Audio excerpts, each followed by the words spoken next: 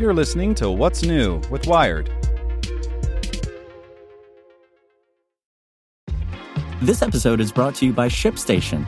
You know, some things take a lot of work, like sending little robots to far-off distant planets. And just as that's challenging, so too is running a successful e-commerce business, especially when there's so much to do. So I want to introduce you all to ShipStation. Now, I love using ShipStation because of its easy-to-use dashboard, which makes managing orders and printing labels a breeze and super smooth. Oh, and the customer service is just out of this world. It's exactly what you need to help grow your business. Sign up for your free 60-day trial at shipstation.com/technews. That's shipstation.com/technews. This podcast is supported by Tools and Weapons, the podcast hosted by Microsoft Vice Chair and President Brad Smith. Each episode features insight you won't find anywhere else from the center of the conversation surrounding emerging technologies like AI. Right now on the podcast, you can hear a special episode where Brad Smith lays out Microsoft's vision for a vibrant marketplace driving the new AI economy. To hear more, follow or subscribe to Tools and Weapons with Brad Smith wherever you get your podcasts. Hello, I'm Drew Robinson, and this is Tech in 2, the coronavirus update from Wired. Today's briefing is brought to you by NetSuite by Oracle, the world's #1 cloud business system.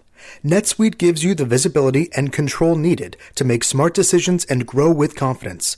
Save time and money and gain agility and scale by managing your company's finances in one place in real time from your desktop or phone.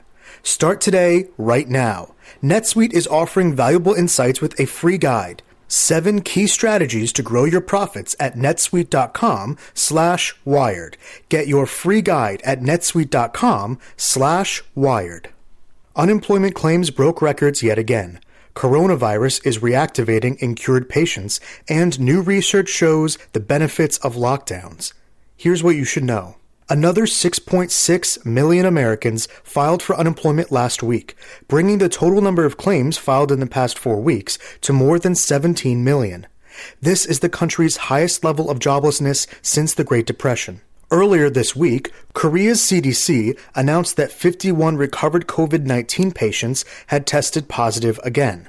Korean CDC officials now believe the virus can reactivate in people who have been cured. A new study from Imperial College London examined the impact of lockdowns and closures across 11 European countries and found that the measures made a pretty big difference. Researchers estimate that 59,000 lives were saved in those countries by the end of March. Hospitals have a new weapon in the fight against COVID-19: iPads. With no visitors allowed and protective gear in short supply, nurses and families are using iPads to check on hospitalized COVID-19 patients. At Mass General, where iPads mounted to IV poles have become virtual extensions of the hospital's 2,000 nurses, PPE usage has fallen by half. Finally, here's today's one question: how long will we be isolated?